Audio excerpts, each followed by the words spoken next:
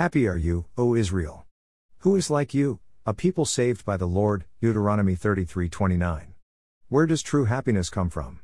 It comes from this: we have been saved by the Lord. We are not perfect people. We are privileged people. Being saved by the Lord, what a great privilege this is.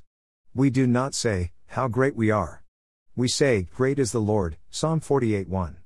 To know that, in His great love for us, God has reached out to us and saved us, this is what brings true happiness into our hearts and lives.